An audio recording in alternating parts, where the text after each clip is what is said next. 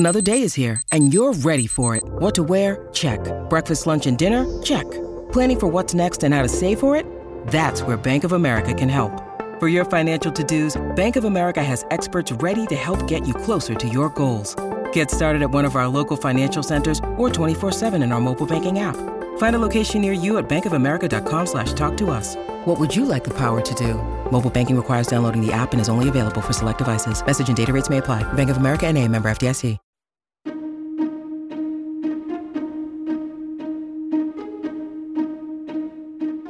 Hello and welcome to the How To Academy podcast, the bi-weekly show from London's home of big thinking. I'm Vas Christodoulou. What can we learn from historical attempts to live and raise children differently?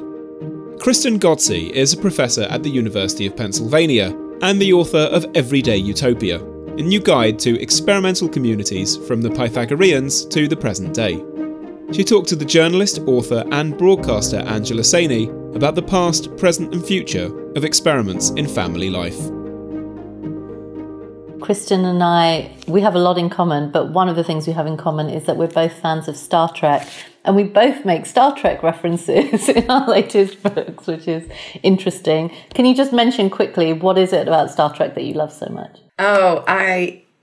It's the hope. It's the optimism. It's the amazing energy that the show has been bringing to people, fans of multiple generations around the world, different socioeconomic classes. I think I went to my first European Star Trek convention last year.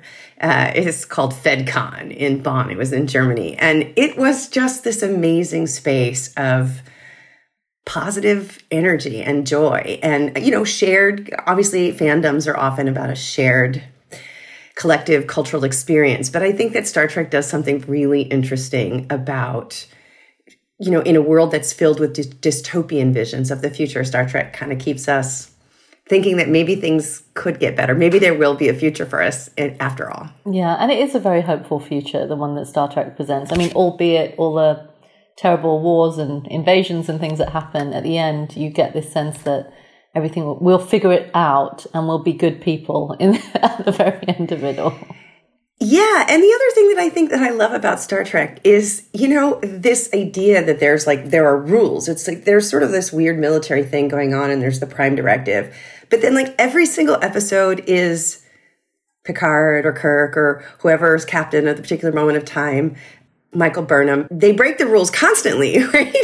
So there's this weird way in which it's also a show that kind of shows the way that people have to adapt to the circumstances. Like no set of rules, no political system, no particular order or way of being in the world is ever going to be perfect. It's always going to have to be flexible and adaptable in order to meet the challenges, because you never know, the Borg could be around the corner, right? So that, to me, is also a really inspiring message. It's never just about a hero. It's always about a team. And it's always about how a team of people kind of are faced with a weird sense of chaos. The crazy things are happening in that show all the time. And yet they kind of sit around a table, they deliberate, and then they come up with a plan. And then that plan that institutes the rest of the episode. So I don't know. I think that it's a show that really celebrates flexibility and creativity and optimism. It was prefigurative politics before that term even existed, right? Rather than saying, okay, well, here's how we got to an interracial bridge. They just did it,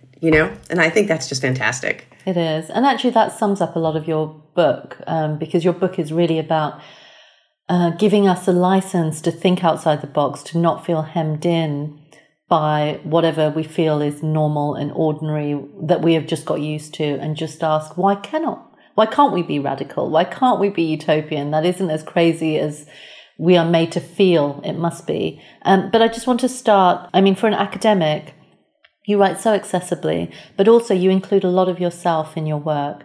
And in this book particularly, you talk about your childhood and the circumstances you grow up in, which are really useful to understanding why you look to utopian communities as an alternative. So can you, for the people watching, can you explain a little bit about your childhood and why that has shaped your work so much? Well, I basically think that writing about oneself is kind of essential to the ethnographic project, right? If you're going to be writing about anything in the world, but especially giving advice to other people about how they should or shouldn't be living their lives, you have to kind of include a little bit about yourself. And what we call in anthropology, we have this fancy word called positionality, like the way you are in the research. And so for me, it really is, this project emerges in a really interesting way out of my own experiences of not having I had a very traditional nuclear family life, but it was not a very functional one. And at a certain age, I basically ran away from home, and I ended up living with my English teacher and her husband. They had grown children who had, gone off to college and were living their lives. And so they kind of took me in. I was a bit of a refugee of a pretty badly broken home. And so the care that they showed me, these were not my parents. I literally only knew this teacher. I had her for several years in a row, and she knew me very well. She'd kind of seen me. I'd had her since I was like 13, and I ran away from home when I was 17. So there was a way in which I had an established relationship with this person, but there was no world in which I imagined as a young teenager that somebody who was not my parent, not a biological relative of mine, would be able to show me the kind of love and care and affection that a complete stranger would. I mean, not a complete stranger, but, she was not in any way related to me. And that really, I think I learned that lesson at a very young and extremely impressionable age. And as I've gone through my life, I have heard other types of stories like this. It's not very common that people go live with their English teachers. But there are these stories of children who, for one reason or the other, didn't have the love and support that they needed in their natal families. And they find other alloparents is the term that we use. People who are sort of, I wouldn't say substitute parents, but like supplementary parents, right? They come in, these can be aunts, they can be uncles, they could be grandparents, they could be godparents, they could be family friends. In my case, it just happened to be a teacher who knew me and who knew that, I was having a rough time of things and wanted to kind of help me get on my way. And it's because of this teacher, Betty Olson, that I even went to college, which is really remarkable considering that I'm now a professor, right? That I probably would not have even gone to university had it not been for that intervention in my life at that particular moment of time.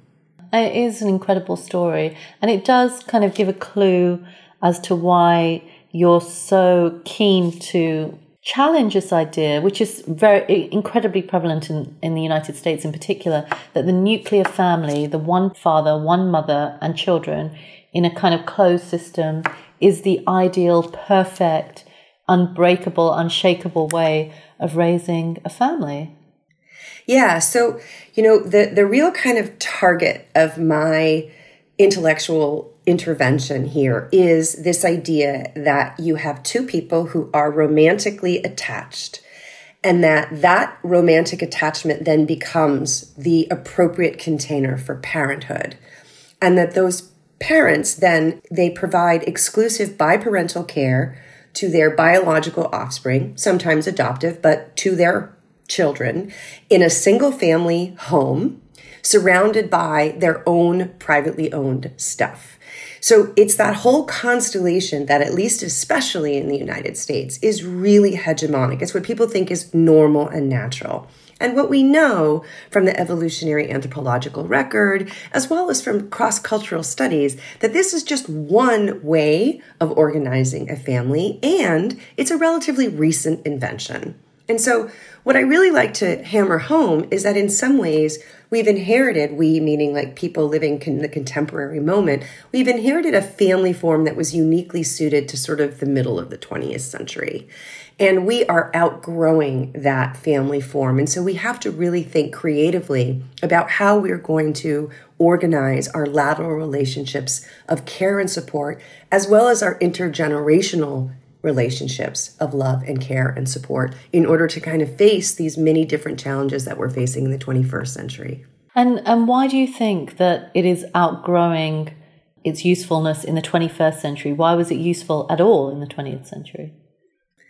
Well, I think it was useful because we were in a historical moment of, I would say, the superpower rivalry between the United States and the Soviet Union plays a big role in the background here. And as you know, I am a scholar of Russian and East European studies. So this is always something that I keep in the back of my mind, is why did we do things a particular way? So books like Elaine Tyler May's Homeward Bound really shows the way in which the nuclear family became this sort of rigid way of expressing Americanness to oppose our identity to the Soviet Union and the kind of crazy things that we thought that they were doing with the family, especially with women's emancipation. But I think that the other really key thing is an ecological argument and an argument about the epidemic of loneliness and isolation. So the 20th century, particularly the period after the Second World War, was a period of rapid economic growth and accumulation. And in order to have that rapid economic growth, you have to have a certain set of social relations in the home to produce workers and consumers and taxpayers. And you also have to generate a certain amount of inequality. And the nuclear family is extremely useful, particularly this version of it that I'm talking about in the book, for facilitating the intergenerational transfer of wealth and privilege from fathers in a patriarchal society to their legitimate sons. And so that family form was developed in the context of the Cold War at a period of time when we thought that the Earth's resources were abundant and that unlimited economic growth was a good thing, that the faster we could grow, the more we could extract and make use of the Earth's resources.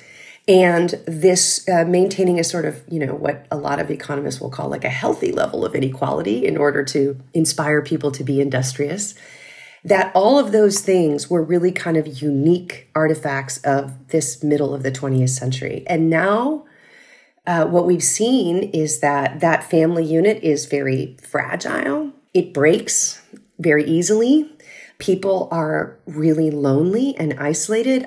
There was a Cygnus study from 2021 that showed that over 60% of mothers and fathers are lonely, report being lonely. Single parents, obviously, 77% of them report being lonely. So this family unit, first of all, it makes us much more isolated and lonely if it breaks. But it also exacerbates intergenerational inequalities, which are becoming unsustainable. And finally, and I think most importantly, it is not the family form that we need to deal with an Earth where its resources are no longer abundant and its unlimited economic growth is no longer sustainable. I mean, I think the heat wave in the last summer of this 2023, right? It's like the hottest summer on record. We have to understand that it's not just our formal institutions, economically and politically, that need to make changes. It's also our private lives.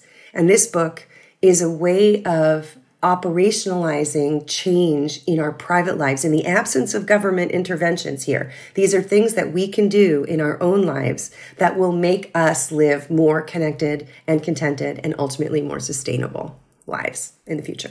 There are many cultures around the world that have extended family homes in which people don't live just in that nuclear family but have many members of the family that they live with and sometimes bigger extensions of that. And in fact, I remember when my parents first moved to Britain, at that point in time, this is the late 70s, early 80s, it was quite common for people to take in other immigrants who had moved and kind of welcome them into the circle and treat them like aunts and uncles or sisters and brothers just because we were all in the same boat together. And there was never, in my imagination at least, any distinction between them and family. It just felt that we were all family together. So that idea of extending the family, or what we think of as the family, really runs right the way throughout your work. Can you give some examples then of other societies, other communities that have tried different things, different ways of organising the family? This episode of the podcast is sponsored by Marquee TV. Marquee TV is an incredible streaming service that is a gateway to arts and culture. With my subscription, I've enjoyed watching some of the Royal Shakespeare Company's most acclaimed productions of recent years, including David Tennant in Richard II and Simon Russell Beale in The Tempest. I've seen multiple productions of The Ring Cycle and Thelonious Monk playing in Brussels in 1963. I've watched Alice in Wonderland at the Royal Opera House and Giselle at La Scala. Marquee TV really is the most accessible way into culture I've ever encountered, and a treasure trove for any arts lover.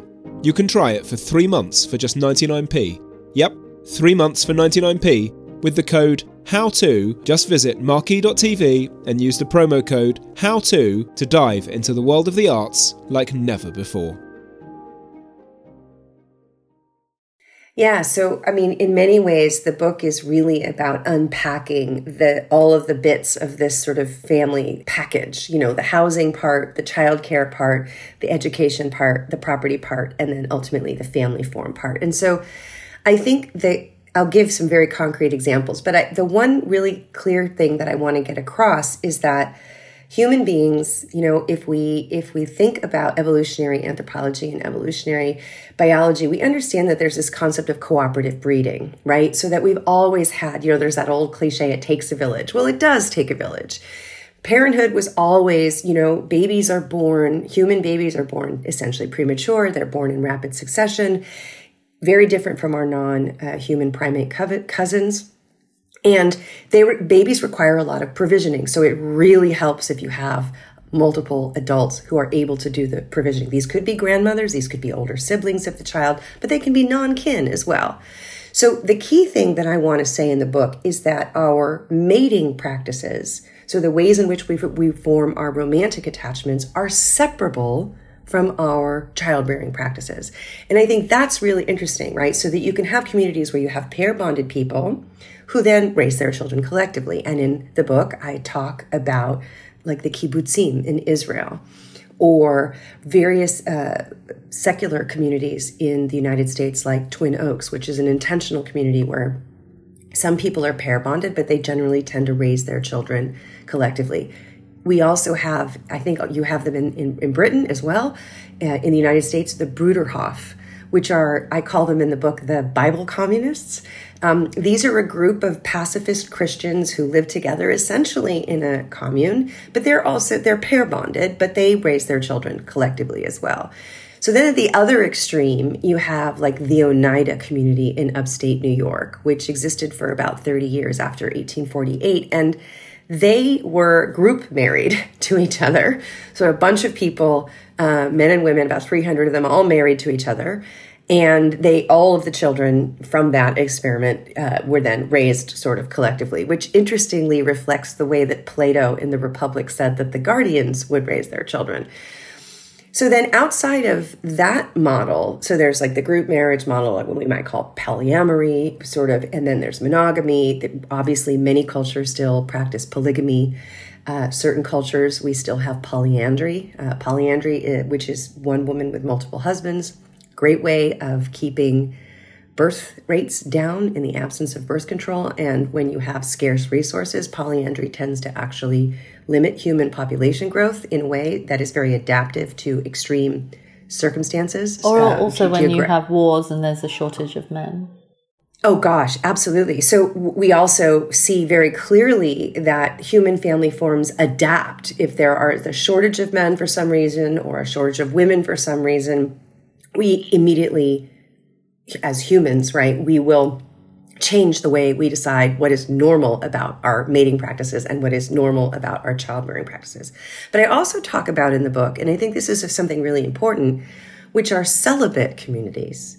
So people like, Benedictine monks or the Beguine nuns, the Albigensians, the Bogomils, these are different, the Shakers in the United States.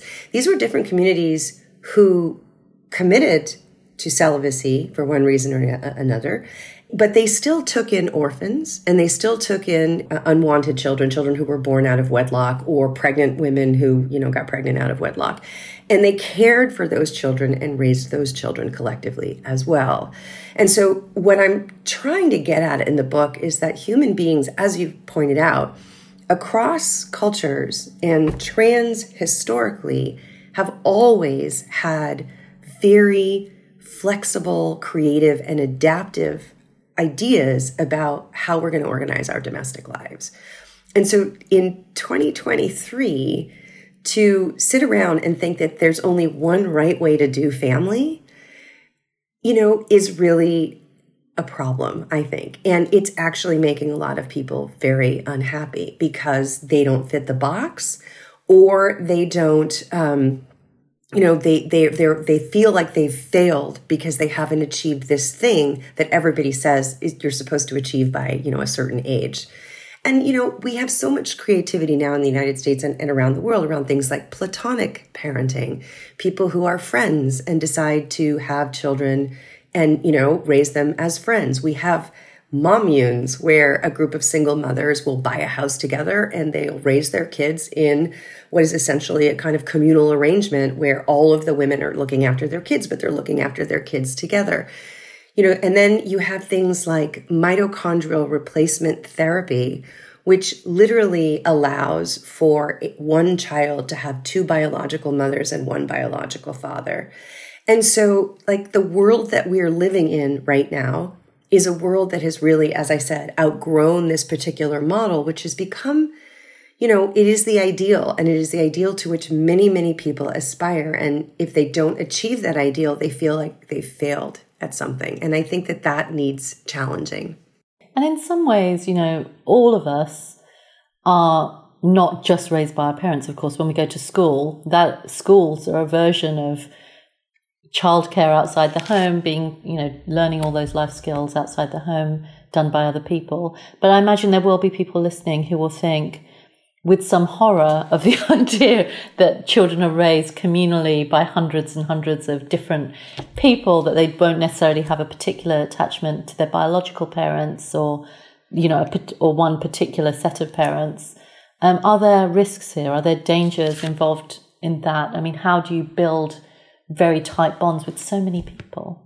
Okay, so this is a really great question because, first of all, I'm not talking about hundreds and hundreds of people, right? We're talking about 4 or primary kind of alloparental units. And then there are other people in the community around who play a role, like when you used to play out on the street when I was a kid, and then there would be parents in the neighborhood who kind of looked after everybody.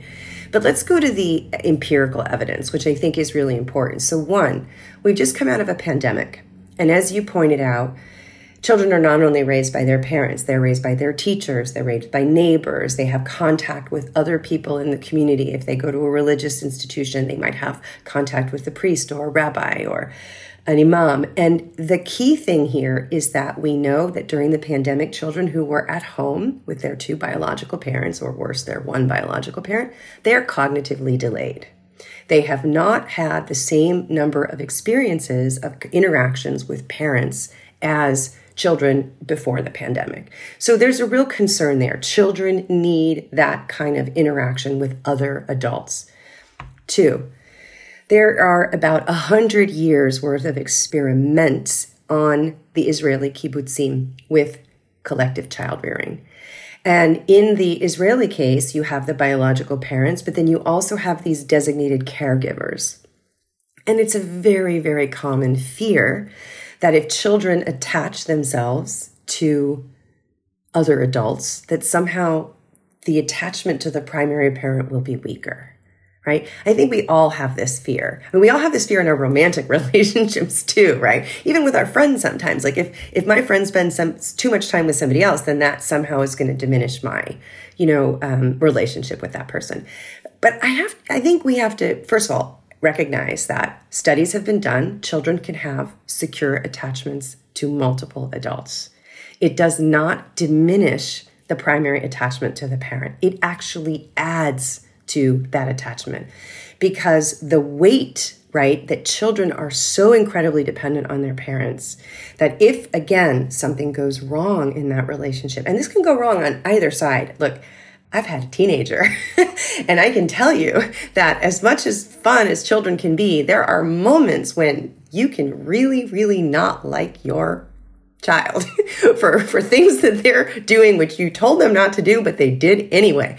And so having another adult in that life, in that child's life, or multiple other adults, where that child can go and say, my mom is being unreasonable, or I did something really bad and my mom is really angry, that actually takes pressure off of that relationship with me. It actually makes that relationship stronger.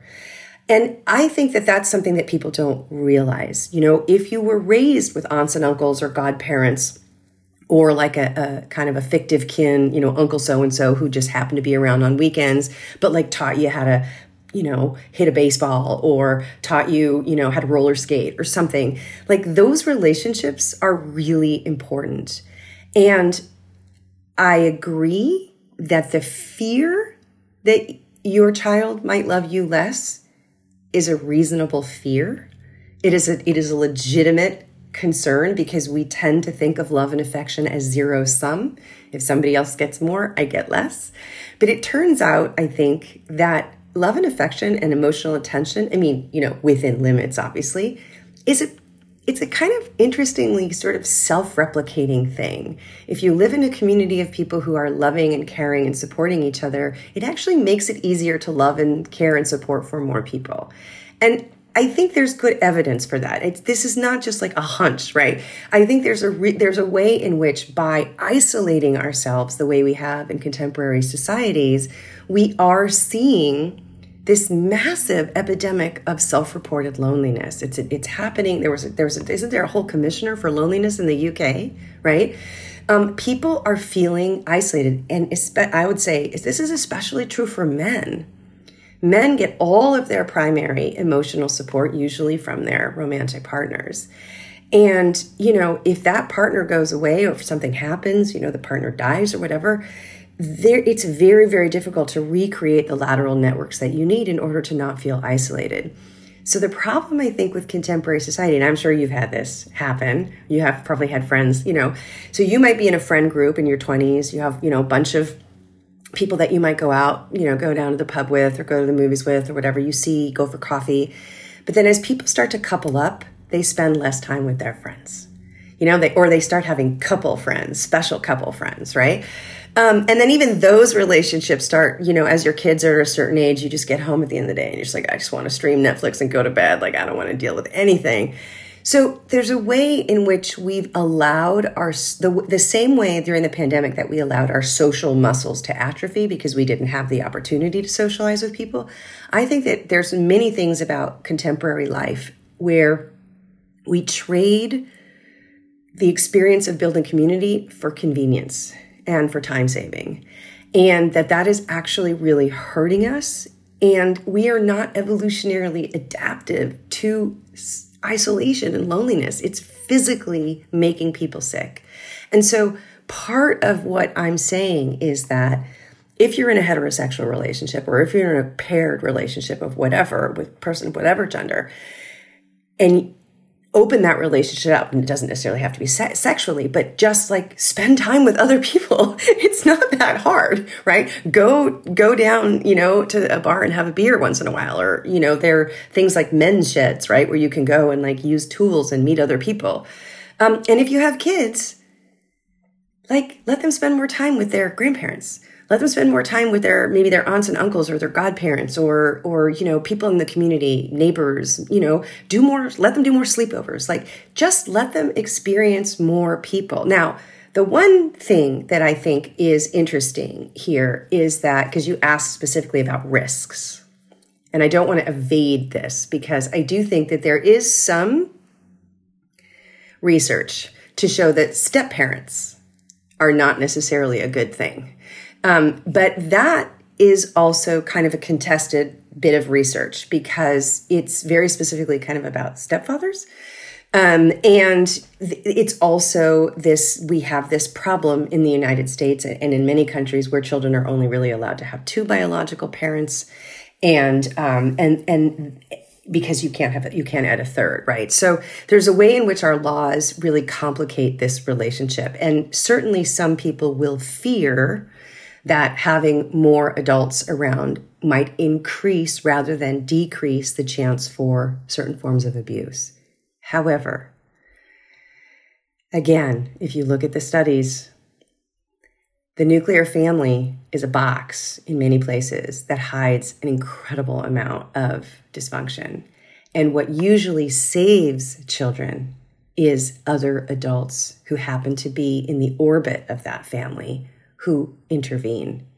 And so in fact, again, I think children are protected by having more adults. They are not at greater risk, although it might seem intuitive that they are. It actually helps to have other parents or other allo parents around to look out for the welfare of that child. If, let's not even just talk about abuse. Like, just think about postpartum depression, right? Postnatal depression. There are all sorts of ways in which parents might be overwhelmed and they need help, and nobody's going to help them. So it is something that we should discuss more clearly, and we should definitely look at the empirical studies that have been done. But I am, based on my experience and based on my understanding and based on my readings of the vast majority of the studies, I think that there is room here for real hope, both that children can form secure attachments to their parents and other allo parents, and that children are more protected when they are in perhaps dysfunctional homes. And finally, I'll just say one last thing. I also think our romantic relationships will be stronger if not all of the weight of parenting is only put on the shoulders of two people, especially if they're also trying to have careers and put food on the table. Parenting is incredible. It's a contact sport. You need as much help as you can. And I think that because parents are under so much strain, if there's only two, they end up fighting with each other. And it actually ends up damaging that relationship, which then ends up breaking the family apart. And so, again, if you think about the idea of having lateral relationships of support and care that are outside of this primary unit, and you can still be the primary unit. I'm not saying that we have to break it up. I'm just saying that it should be submerged into a sea of other units of people. I think everybody will be better off. Hey there, I'm Dr. Maya Shankar, and I'm a scientist who studies human behavior. Many of us have experienced a moment in our lives that changes everything, that instantly divides our life into a before and an after. On my podcast, A Slight Change of Plans, I talk to people about navigating these moments. Their stories are full of candor and hard-won wisdom. And you'll hear from scientists who teach us how we can be more resilient in the face of change. Listen on the iHeartRadio app, Apple Podcasts, or wherever you get your podcasts. Yeah, I completely agree with that. And I was very lucky when my husband and I were raising our son, that we did have that sea of people. We deliberately chose to live in apartment buildings with other people that we knew that he could play with them. We would always have people there around us. And we didn't do it consciously. We just knew that that would work better for us, and it did. What you've been talking about so far has been more on the kind of the way that we structure our own families, the relationships that we nurture around us. But there's also the other side of the equation, which is the state. What does the state do to either encourage other family forms or other ways of living, or how can it, redesign itself altogether to create a different, more radical form of utopian society? And of course, like you mentioned, your background, a lot of your work has been on the Soviet Union. What lessons or what ideas can we draw from that period of time, with all the required caveats? Of course, I know everybody would just say you're in no way sanctioning authoritarianism or the brutality of the Soviet Union, but this was, as you've written, not just in this book but in others, a real attempt to smash the patriarchy in a way. Absolutely. And so, I think that because my previous work was really about what we could learn from those experiments. And, these were real experiments, right? So in the sense that they legalized divorce. This was a really radical thing to do in Russia in 1917. They abolished adoption, right? The idea was that children should not be taken advantage of, especially because at this time children were used for agricultural labor, right? So that the state would come in and actually help these children. They did things like build public cafeterias and public laundries. They built kindergartens and creches to try to socialize some of this parental work that I've been talking about. And they did things like let women keep their own names, so to break the patrilineality of some of these social systems that we're talking about. But what I want to say is that this book is really about, even though I think it would be wonderful if we had universal childcare, for instance, in the United States, or for that matter, universal medical care would be really nice too. This book is really about what ordinary people can do in the absence of the state. Like if you live in a state, like I sort of feel I do, where the government really isn't responsive on these issues. The family is a black box for a variety of reasons, and they don't really want to touch it. You know, that it was a huge fight to get same-sex marriage, you know, and who knows how long that's going to last. Like we've already lost the right to abortion. So I think that in the absence of the state, there are still points of intervention that we can make in our private lives that will end up actually trickling up to the state. So where East European models of socialism were really kind of top-down models of saying, here are some theories, we're going to change the laws, we're going to change the administrative structure, we're going to change the property regime, we're going to change relations, legal relations between men and women as far as marriage is concerned. And they abolished, another thing they did is they abolished the distinction between legitimate and illegitimate children.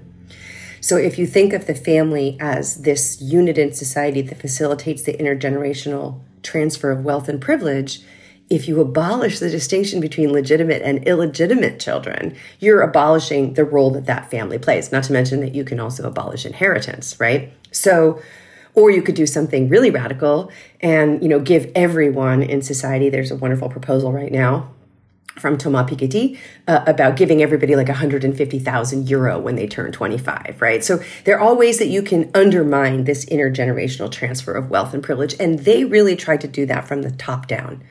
But this book, and this actually it gets under my skin when people say that I'm like proposing socialism, because in fact, this is much more of a bottom-up book, right? I'm saying in the absence of state intervention, ordinary people, if we start to widen our networks of love and care, we are already making changes in the way that our societies are going to function because A, we're going to be less lonely and less isolated. B, we're going to be living more sustainably because we'll be sharing our goods with a greater number of people. And C, I think we really will be undermining this intergenerational transfer of inequality, which is really becoming sort of turbocharged with things like assortative mating and the ways in which, you know, the hyper rich are constantly trying to transfer privileges to their children in order to just let them have a normal life. I mean, the cost of living crisis in the UK and the cost of housing, and there's so many ways in which I think the gig economy, modern life is just grinding young people down. And so many of these young people are making the decision, not irrational decision, to just not have children at all. And what I'm trying to say in the book is, yes, I mean, if that's what you really want, then you can do that. But if you actually want to have kids and you're just worried about the world, have your kids differently. Don't fall into the trap of this particular normal way of doing it. There are other ways of creating what many people call chosen families that really can nurture us. And as we are more nurtured and supported, we'll be less economically precarious. We may own personally less stuff, but we'll have access to more stuff because we'll be sharing it with a broader number of people. Now, of course, that's bad for capitalism, because that means we'll be shopping less, right? And so, but on the other hand, you know, declining birth rates are also pretty bad for capitalism. So there's a way in which, yes, I do think that there's an intervention point at the level of our personal lives. Friendship, romance, child rearing, these are all extremely political things that we do, but we don't think of them as political because we have been told over and over again that politics means like going to campaign or going on a march or voting at the ballot box or something or the else. But just, you know, hanging out with your friends in the park and drinking a bottle of wine on Sunday is politics. Yeah. Just pushing back. I mean, that's what I love. Just those little acts of doing things differently outside the norm is a form of political resistance and a form of pushing back. we are mentioning patriarchy here, and I feel that we can't talk about patriarchy now without talking about the Barbie movie. Have you seen the Barbie movie, and what did you think of it? Yeah, so, okay, this is just, I know, and I know that your book, it's got this wonderful pink cover. It has been on all these Barbie, reading lists because of Ken and the patriarchy. And, I'll admit, I saw it twice. I saw it like the big premiere, and then I went back to do sort of like a critical analysis of the movie because I was like, okay, this is a popular culture event. I mean, just look at the box office takings. And yet it's also a movie, I think, that mentions the word patriarchy 8 times. And it's explicitly talking about patriarchy. And at the same time, it's also showing us this kind of weird imagining of matriarchy and what matriarchy looks like. And so for me, and I would love to get your take on this, like I sort of was wondering if Greta Gerwig and her husband were out there reading, Bachofen and Morgan and Engels and sort of trying to think through what a primitive matriarchal communist Barbie society would look like. Because there is no production going on. There's no children to be raised. We keep seeing the specter of pregnant Midge, the doll, and they keep saying, oh, well, we discontinued you. Like we're not allowing pregnancy to happen here.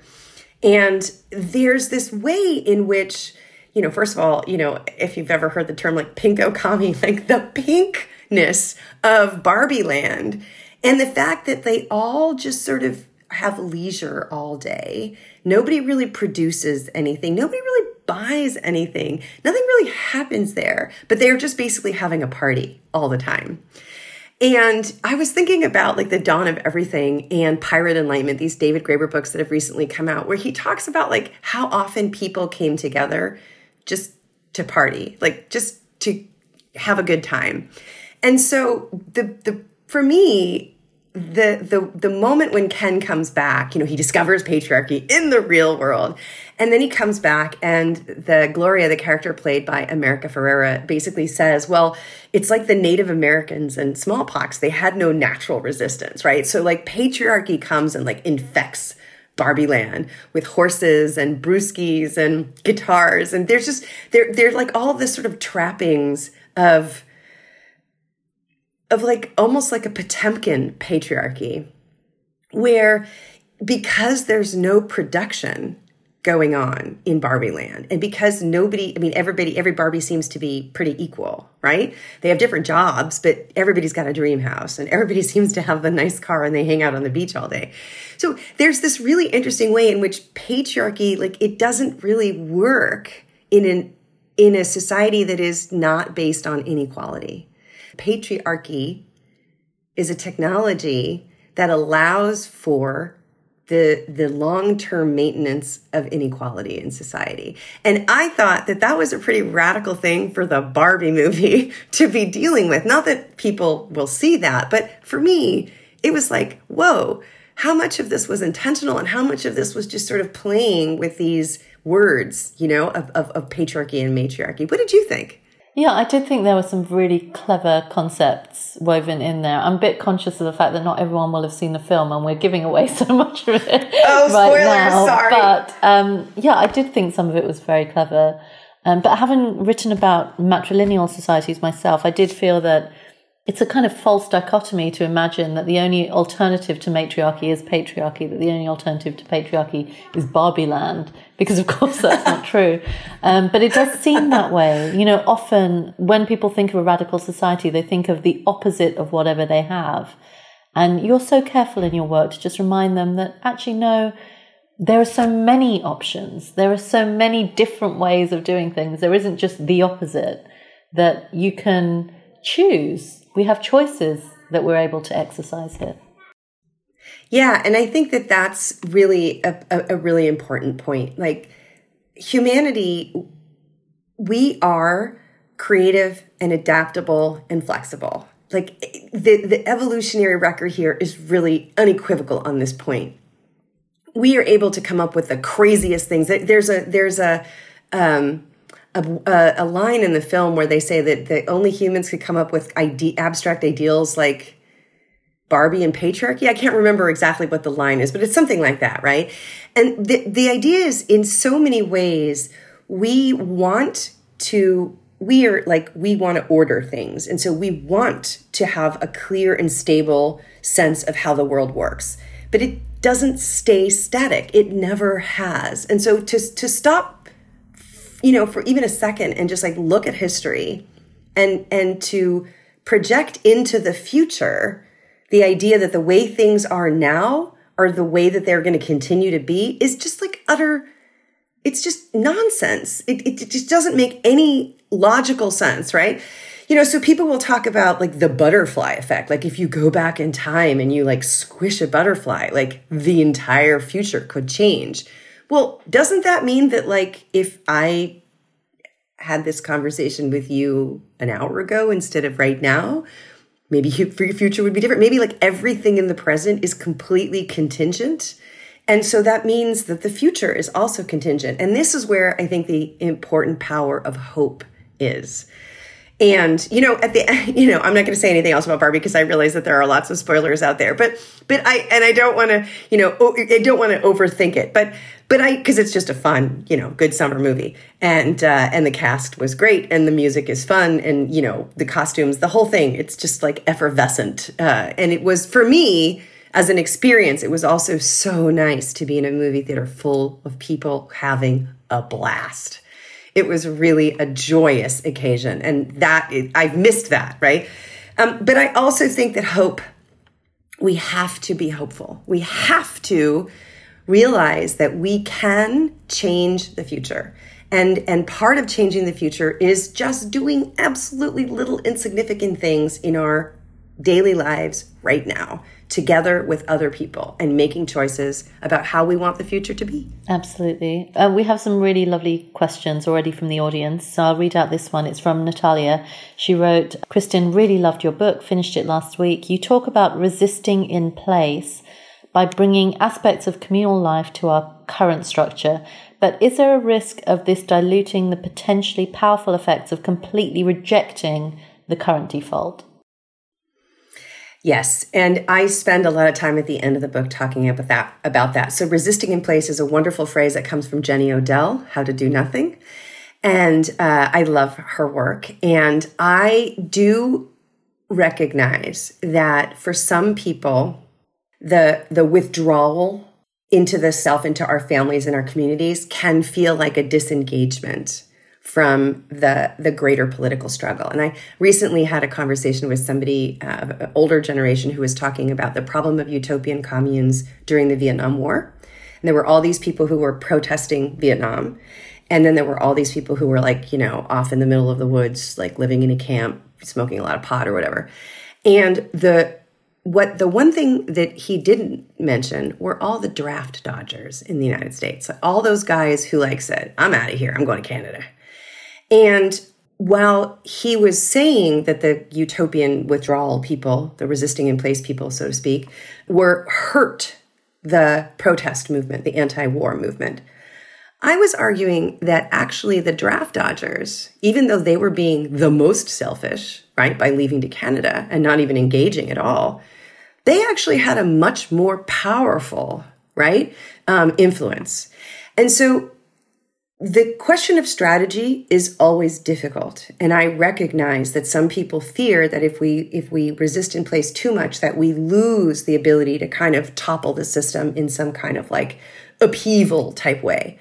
But I really take inspiration from the work of David Graeber here in Fragments of an Anarchist Anthropology. And what he says is some of the best ways to resist is just to not show up, to just not engage. And if you don't play the game, as much as I am in favor of protests and activism, I've also lived long enough to see how those activists and those protest movements can get co-opted by capital. And we get NGOs, we get nonprofit organizations, and they just get toothless, right? Look at all the environmental stuff that's happening. And feminism, for that matter. And, oh God, and feminism. Absolutely, right? So, it just became, to use Nancy Fraser's term, the handmaiden of neoliberalism, right? So it's a very, very important concern. And I'm cognizant of it. But at the same time, sometimes I think we have to start somewhere. And starting with the things that we can control, sharing a car with even just one neighbor means one less car on the road. If everybody did that, we would halve the number of cars, or have the number of cars. So, sharing a lawnmower, there are small things that we can do that add up in the aggregate. The same way, by the way, that individual women and men and people of all genders who are deciding not to have children individually are creating this massive demographic death spiral in many countries. It's not a coordinated event. It's not a protest. It's not a strike. People are just saying, nah, no kids. And that's has a huge impact on the state. States are very nervous about this. It is not about a coordinated activist protest. It's just individual people making decisions about their individual lives, which is messing up the future of capitalism. So we can have both, is what I want to say. And Aurelie writes here, you mentioned the Greeks to show the foundations of reimagining domestic life. Did you find any non-European alternatives to the nuclear family? Yeah, so I talk a lot in the book about the original Cenobitic monastic communities in the subcontinent. So we're looking at the early followers of the Buddha and the ways in which they were structuring their relationships with each other, which I think, become really, really important in the imagining of monasticism as well as celibacy. So that, for instance, in Japan, I talk about various intentional communities in Japan as well. I talk about Nyerere in Tanzania.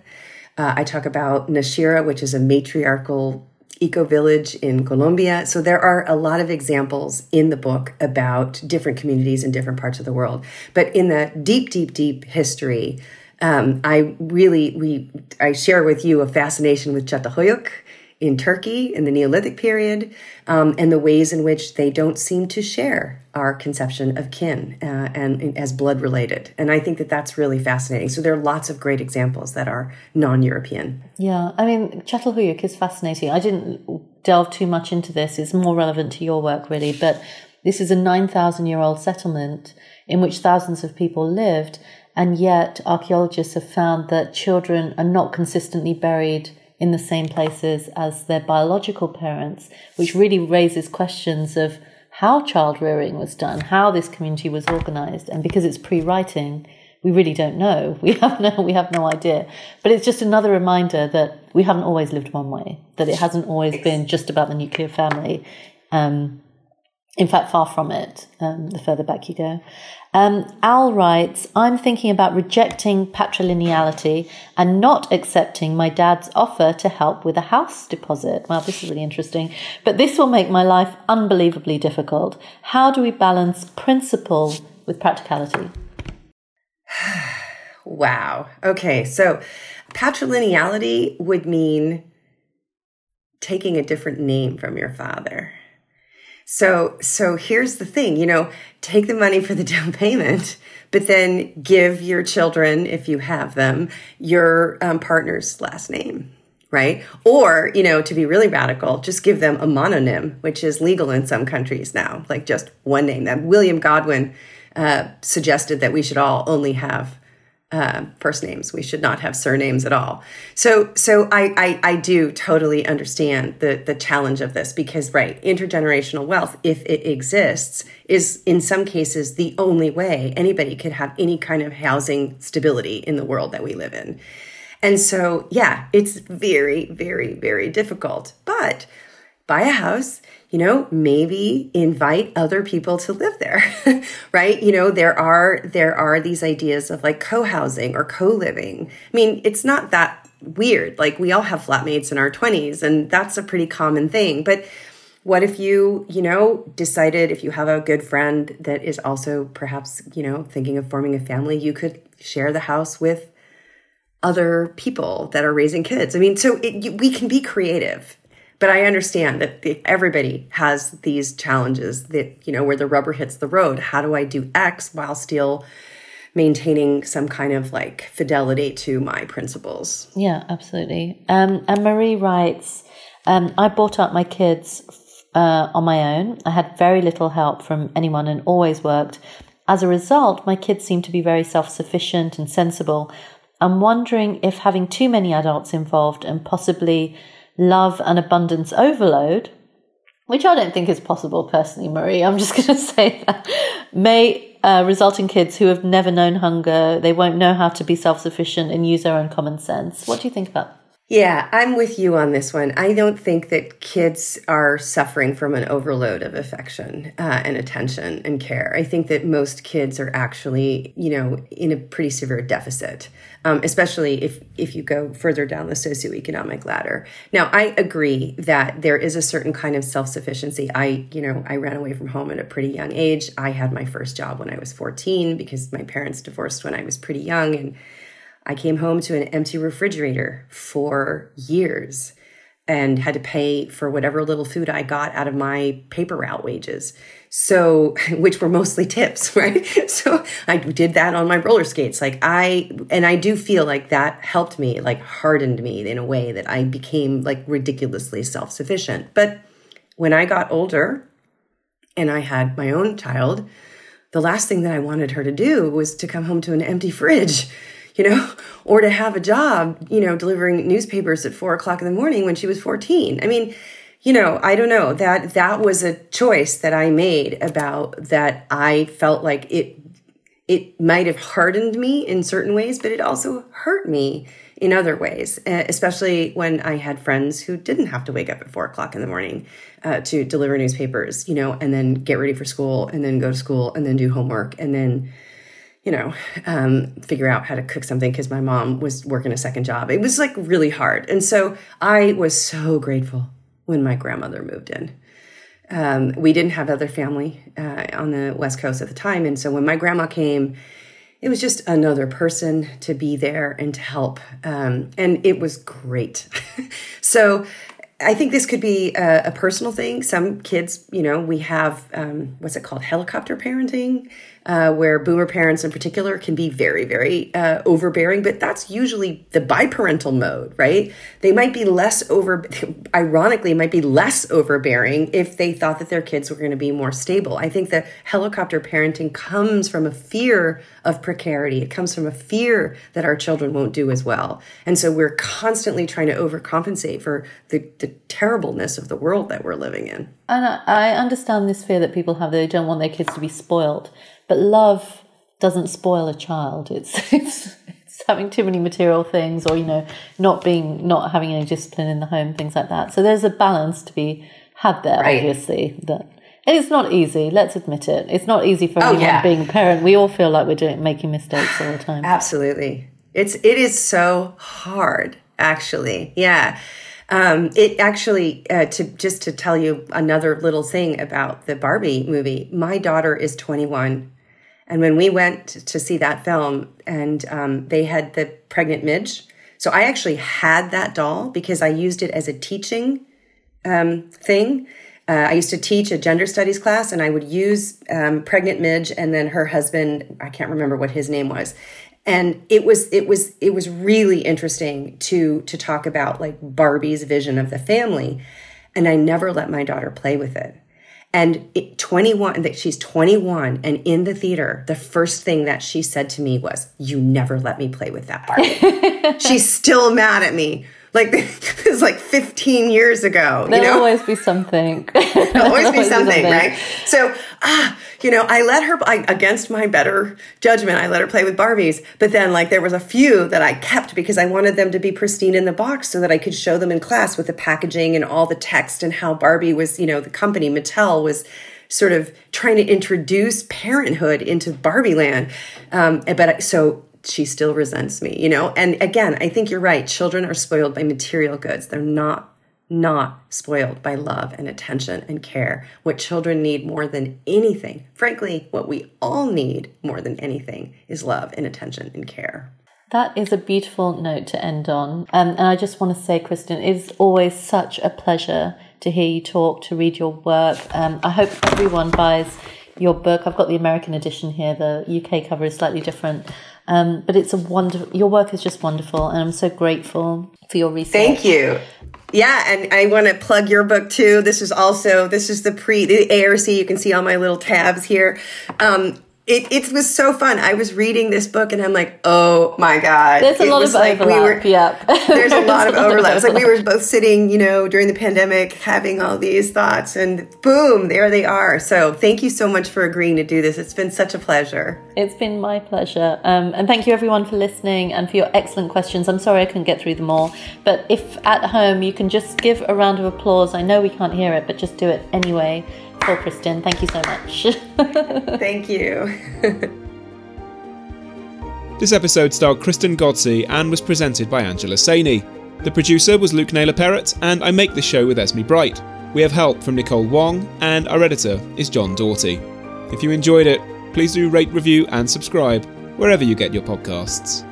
Till next time, thanks for listening.